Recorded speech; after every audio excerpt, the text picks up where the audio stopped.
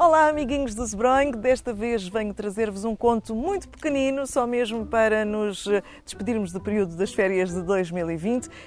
O conto é a história da raposa e da cegonha, uma das fábulas de Esopo.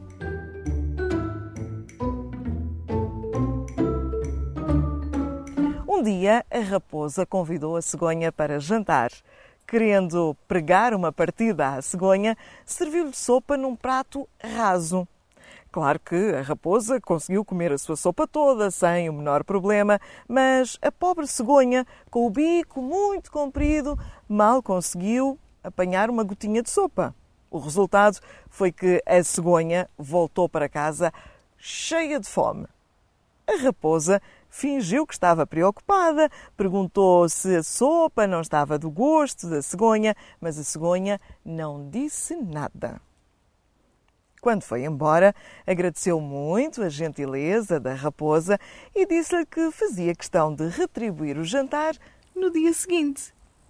Assim que chegou, a raposa sentou-se a lamber os beiços de fome e curiosa para ver as delícias que a cegonha lhe ia servir. O jantar veio para a mesa numa jarra alta, com o gargalo estreitinho, onde a cegonha conseguia comer a sopa sem o menor problema, porque punha lá o seu bico comprido. A raposa só teve uma saída, lamber as gotinhas de sopa que escorriam pelo lado de fora da jarra, e aprendeu muito bem a lição. Quando chegou a casa, faminta, pensava: não posso reclamar com a cegonha, ela tratou-me mal, mas eu fui mal educada com ela primeiro.